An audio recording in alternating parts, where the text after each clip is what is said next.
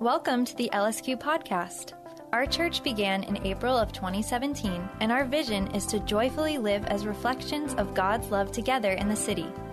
This podcast will primarily feature sermons from Sunday worship and the occasional bonus content. We hope you'll subscribe. Today's scripture reading is from Acts chapter 8, verses 1 through 8. And Saul approved of their killing him.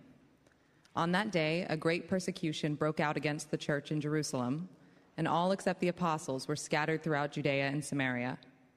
Godly men buried Stephen and mourned deeply for him. But Saul began to destroy the church. Going from house to house, he dragged off both men and women and put them in prison. Those who had been scattered preached the word wherever they went. Philip went down to a city in Samaria and proclaimed the Messiah there. When the crowds heard Philip and saw the signs he performed, they all paid close attention to what he said. For with shrieks, impure spirits came out of many, and many who were paralyzed or lame were healed. So there was great joy in that city. Amen.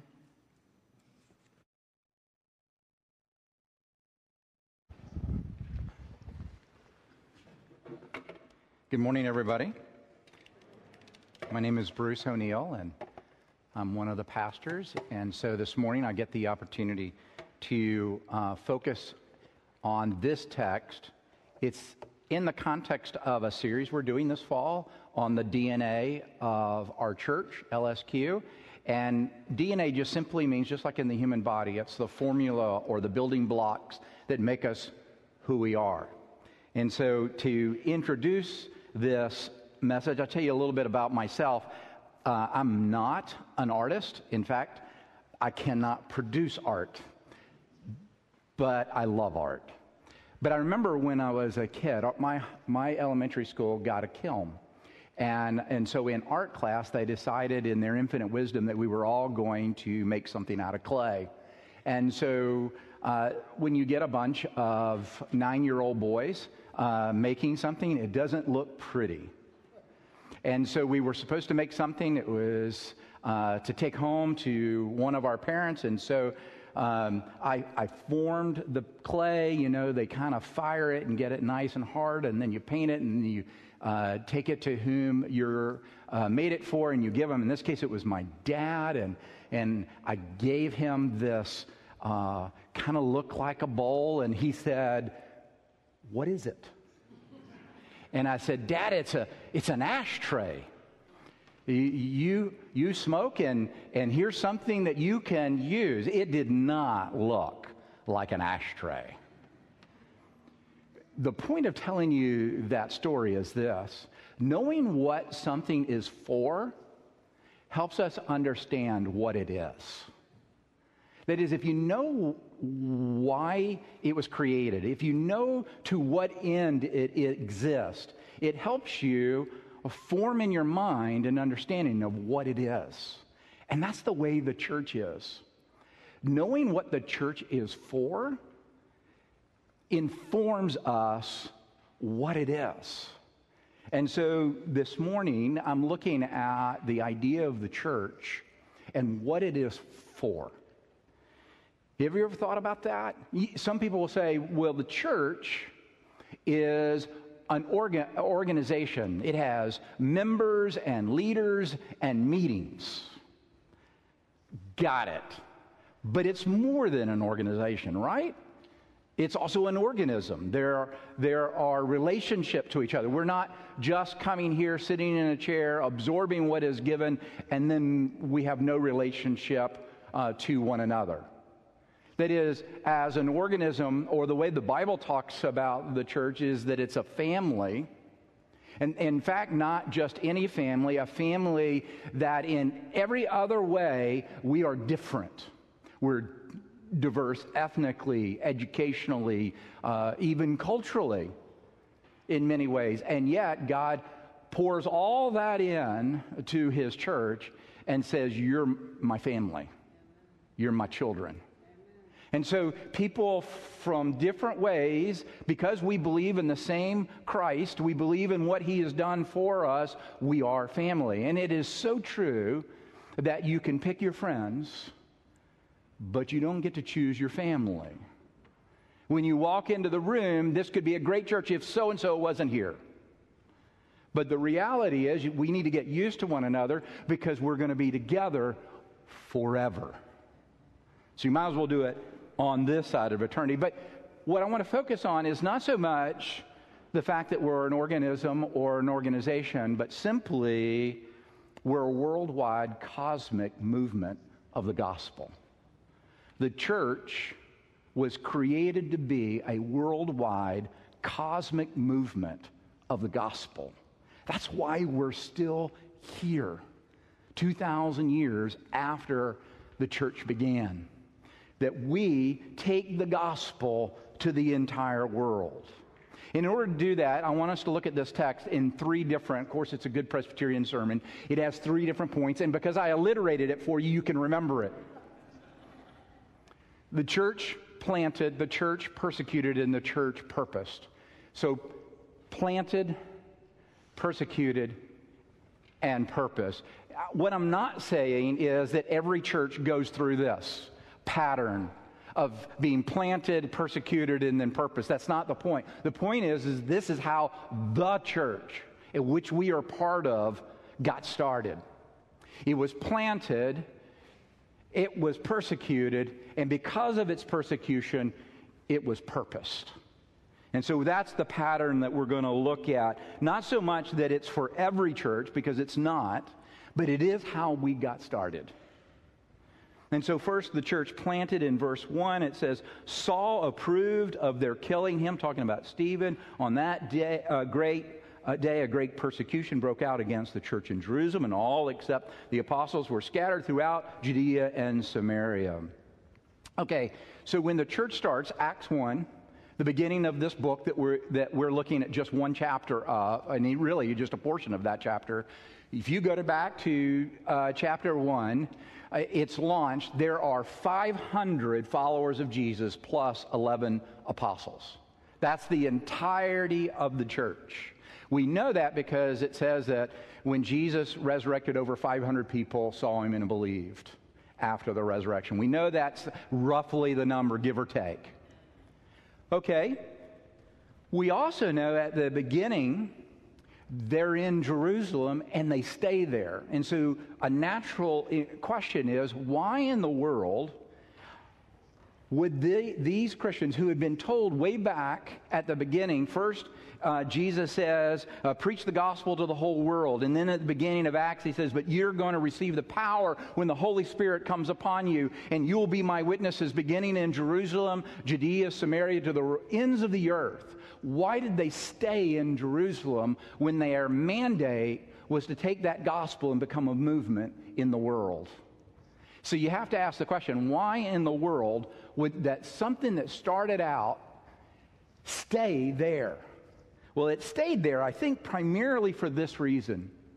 In Acts 2, Peter gets up and preaches in Jerusalem, and because they don't have a building, they're at the temple, and Peter gets up and he starts speaking, and at the end of his message, 3,000 people believed and joined that church there in Jerusalem. Then in Acts 4, maybe just the next Sunday, we have no idea, but pretty soon after that, Peter gets up and preaches again, and it says that 5,000 people believed and joined the church. So what was about 500 plus became 3,500, became 8,500 in a couple of weeks. And so you can imagine if you're a John Doe or a Sally Smith and you're in the congregation and you heard Jesus say, go to the world. Why go to the world? They're all coming to Christ here. This is where it's happening. This is where people's lives are being transformed. This is where God seems to be moved. Why would we go out there? So the understanding of why they didn't go is because there's such an explosion of growth here, and we want to be part of it. We want to see it. There are people who are lame that are walking. There are people who are blind who are now seeing. There's great excitement. I mean, this is long before the music got good. This is long before they had children's programs, long before the youth ministry got launched. This is simply when one guy gets up and he preaches and the church becomes 8,000. because of the Lord.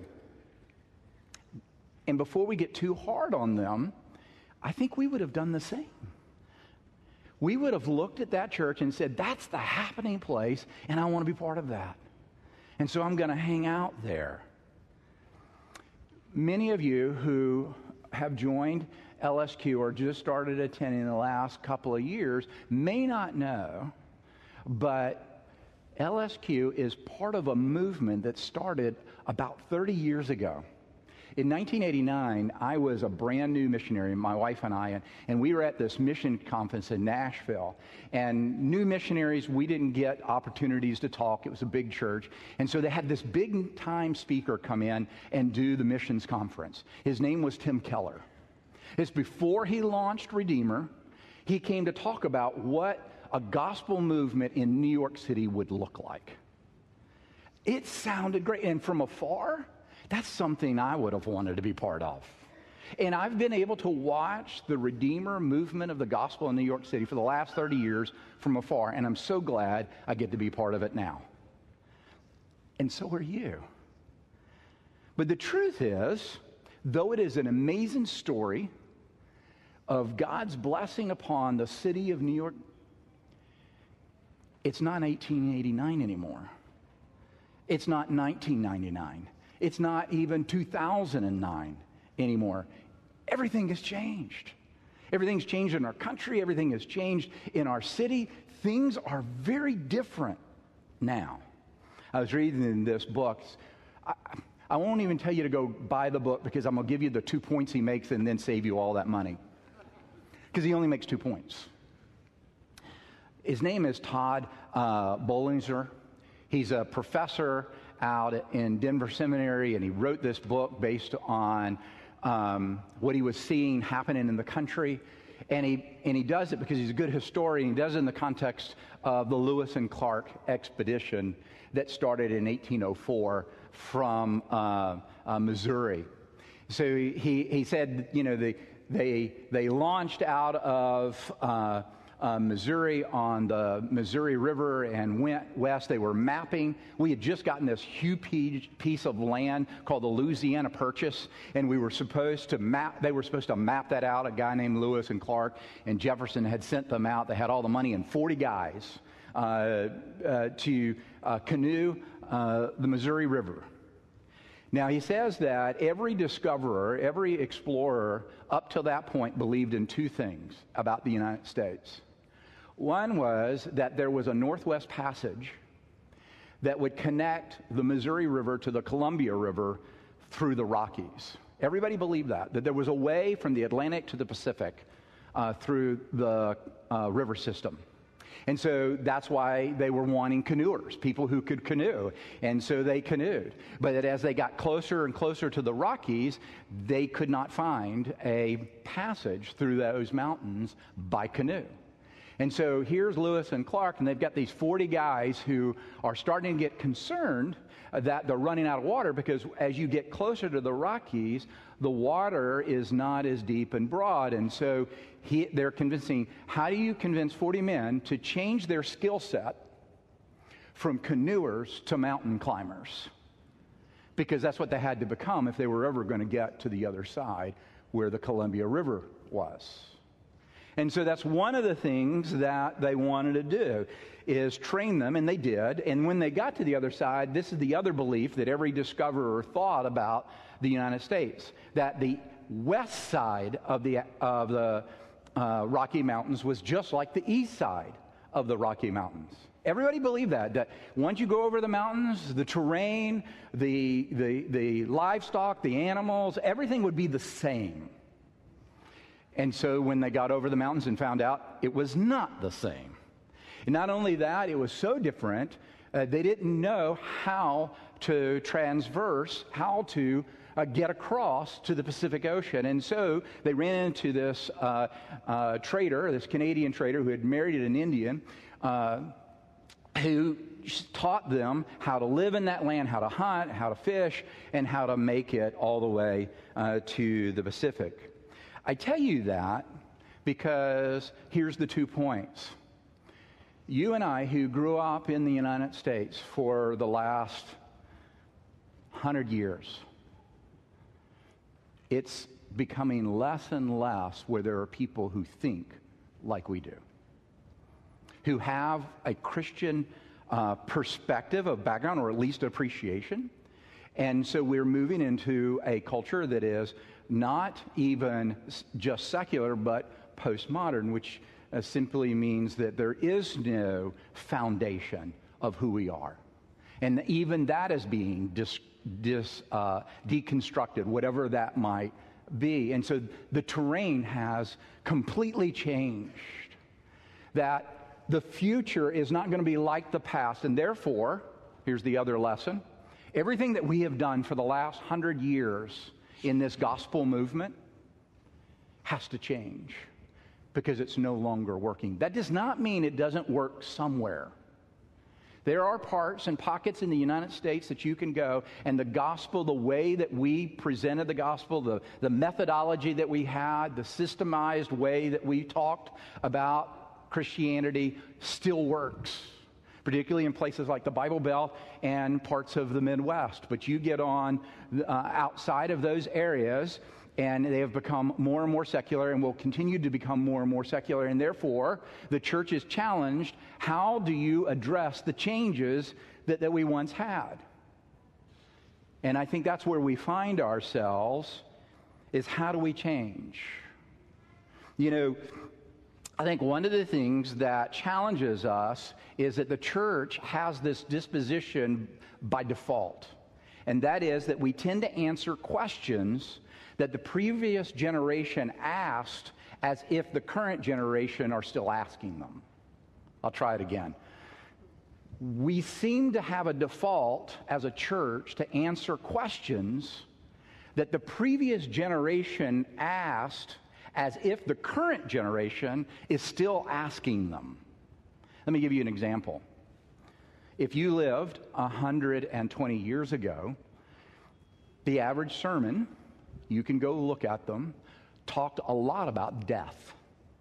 The reason we talked a lot about death is because the life expectancy was quite short. 120 years ago, the life expectancy was in the 50s. 200 years ago, the life expectancy was in the upper 30s.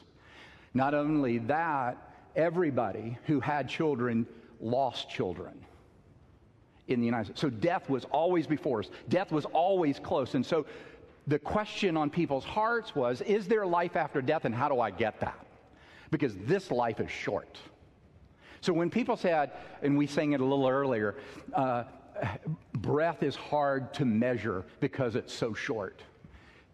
It doesn't quite resonate in the 21st century because we are living so much longer than our parents and grandparents and great-grandparents. But the other problem is that you and I live in a culture that hides death from our eyes. And so we don't see it, except when there's a pandemic. That came crushing back in, didn't it? For a brief 2 years. And it's interesting to see how fast we have forgotten.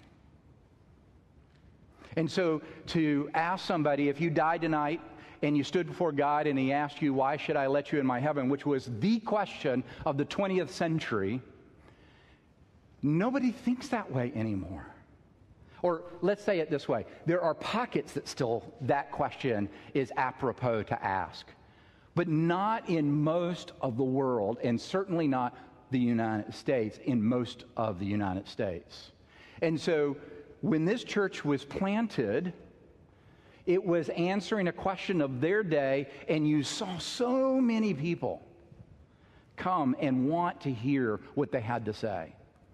My guess is if Peter got up in Times Square and somebody gave him a megaphone and he gave that same message, most people would just walk by and not even notice. Because it's not the question of the day. And yet, it was the question of their day. At Redeemer Lincoln Square, we value questions and the people who ask them, which is why we hold a time of question and response, or Q&R, after worship on Sundays. It's an opportunity for anyone to text in questions and then process responses alongside our pastoral team and other members of our church community. If you have a question, feel free to email us at lsq@redeemer.com or join us at Q&R on a Sunday morning. And now, back to this week's sermon. All right, so that's the church planted. It's about 8,500 plus people. But then it begins to get persecuted. Verse 2, godly men buried Stephen, who was stoned. We saw that in verse 1, and mourned deeply for him. But Saul began to destroy the church. Going from house to house, he dragged off both men and women and put them in prison. These two men motivated and shaped the church into a gospel movement in the world. First, Stephen. Who is Stephen? Stephen, in chapter 6, is a deacon. That is, he was one of 6 people that were appointed to take care of the poor, specifically poor that were not of Jewish background. That is, Greek Jews, people who from a Greek background culturally came into the church, believed, and needed to get taken care of, particularly widows, needed to be taken care of because they had children, their husbands had died when they were young, and so Stephen was one of them. But the other job of deacons, and I want to challenge our deeks, is they preach the gospel.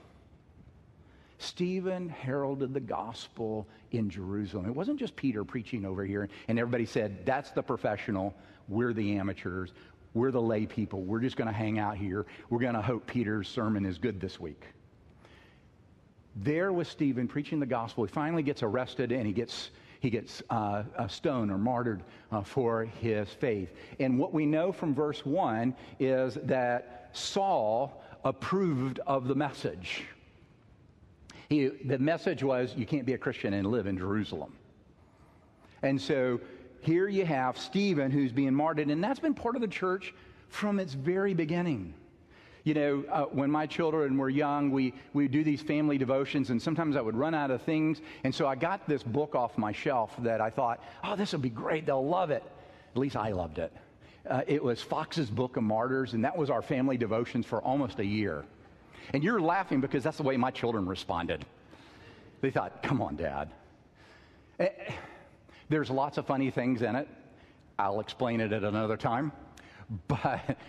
But in the book itself, it tells the story of the Oxford martyrs, which are these 3 men who, by faith, stood up for the gospel, and as a result, they were burned at the stake.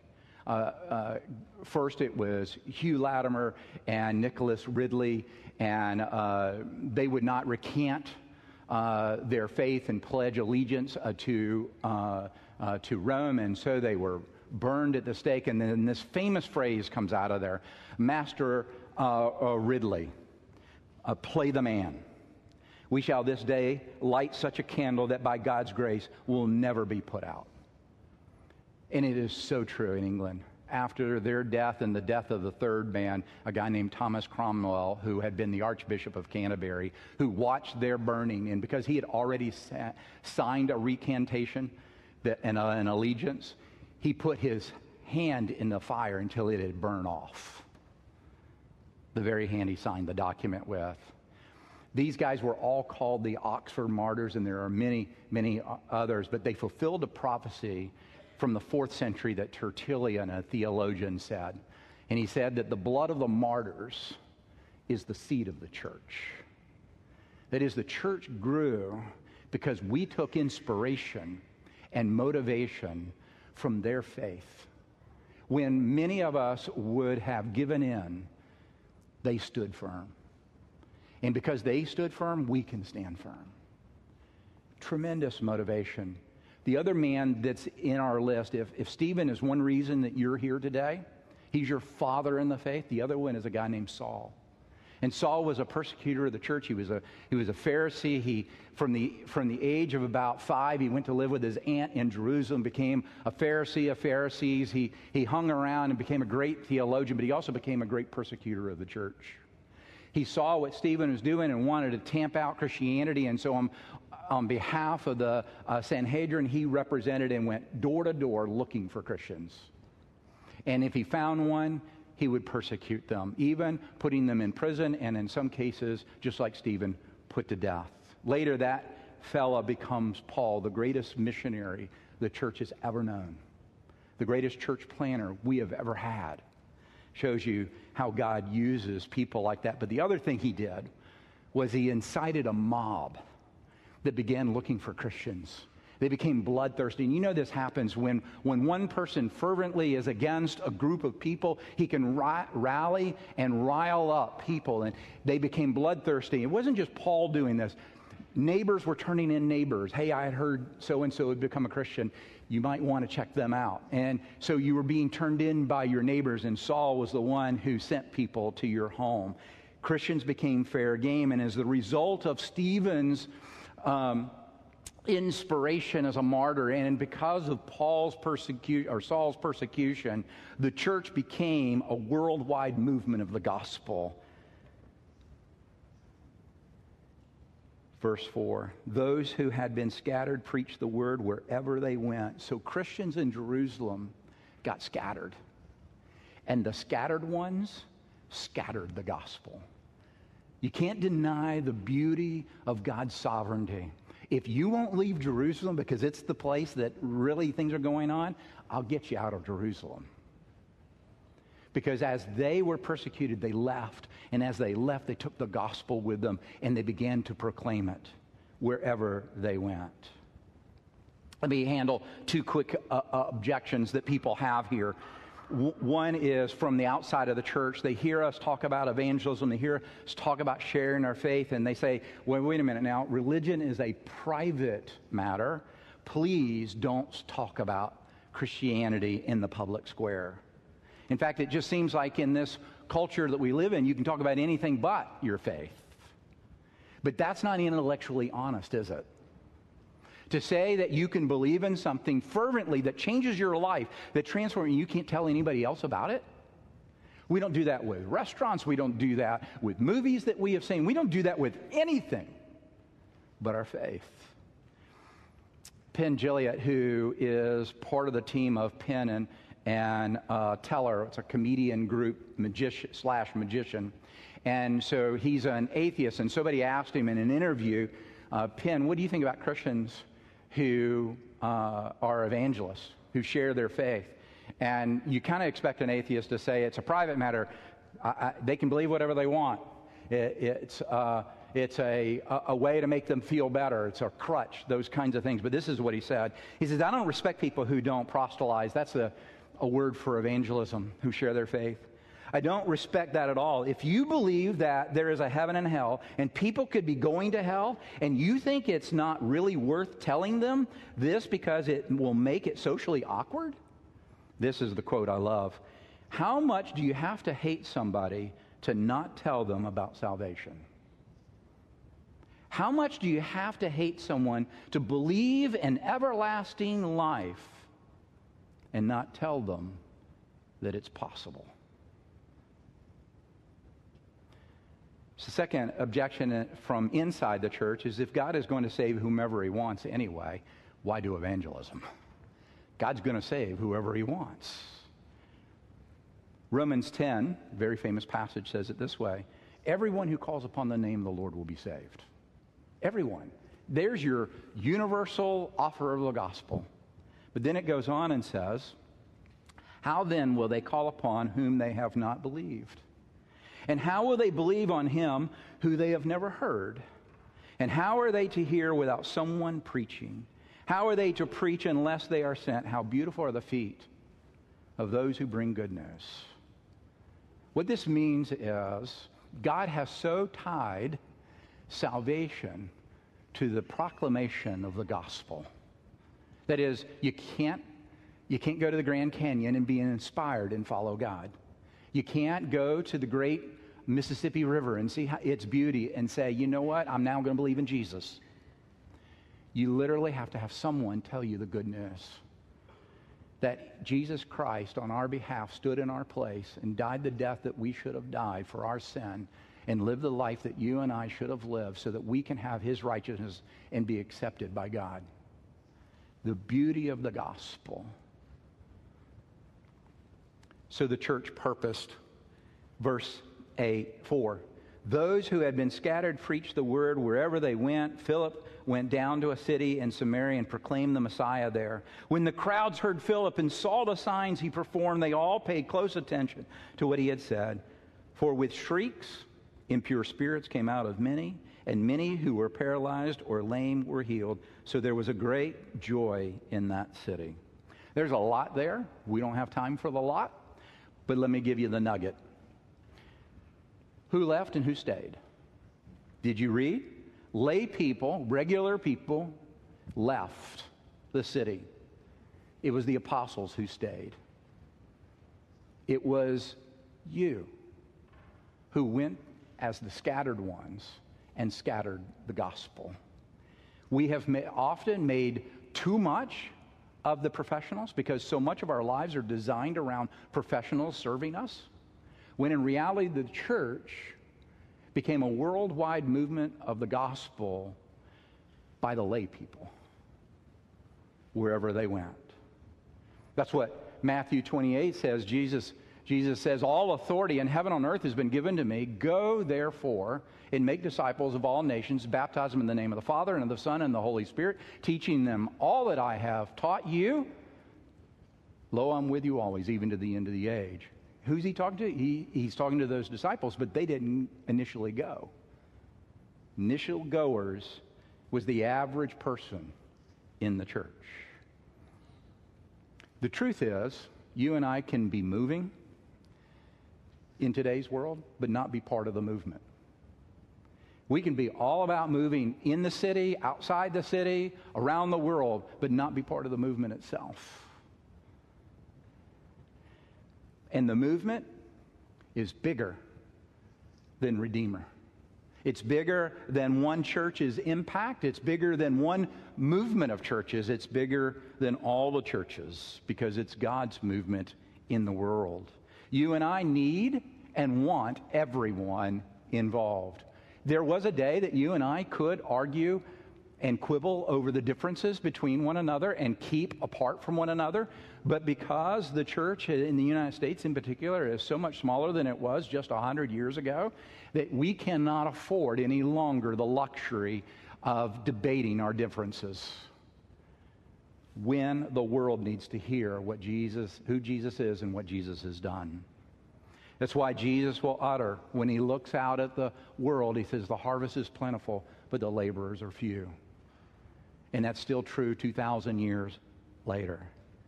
I love the result. Here's the nugget. There was great joy in that city. There's great joy in that city because of two things that the scattered did. They preached the gospel, and don't mean that they got up on street corners, although they did that.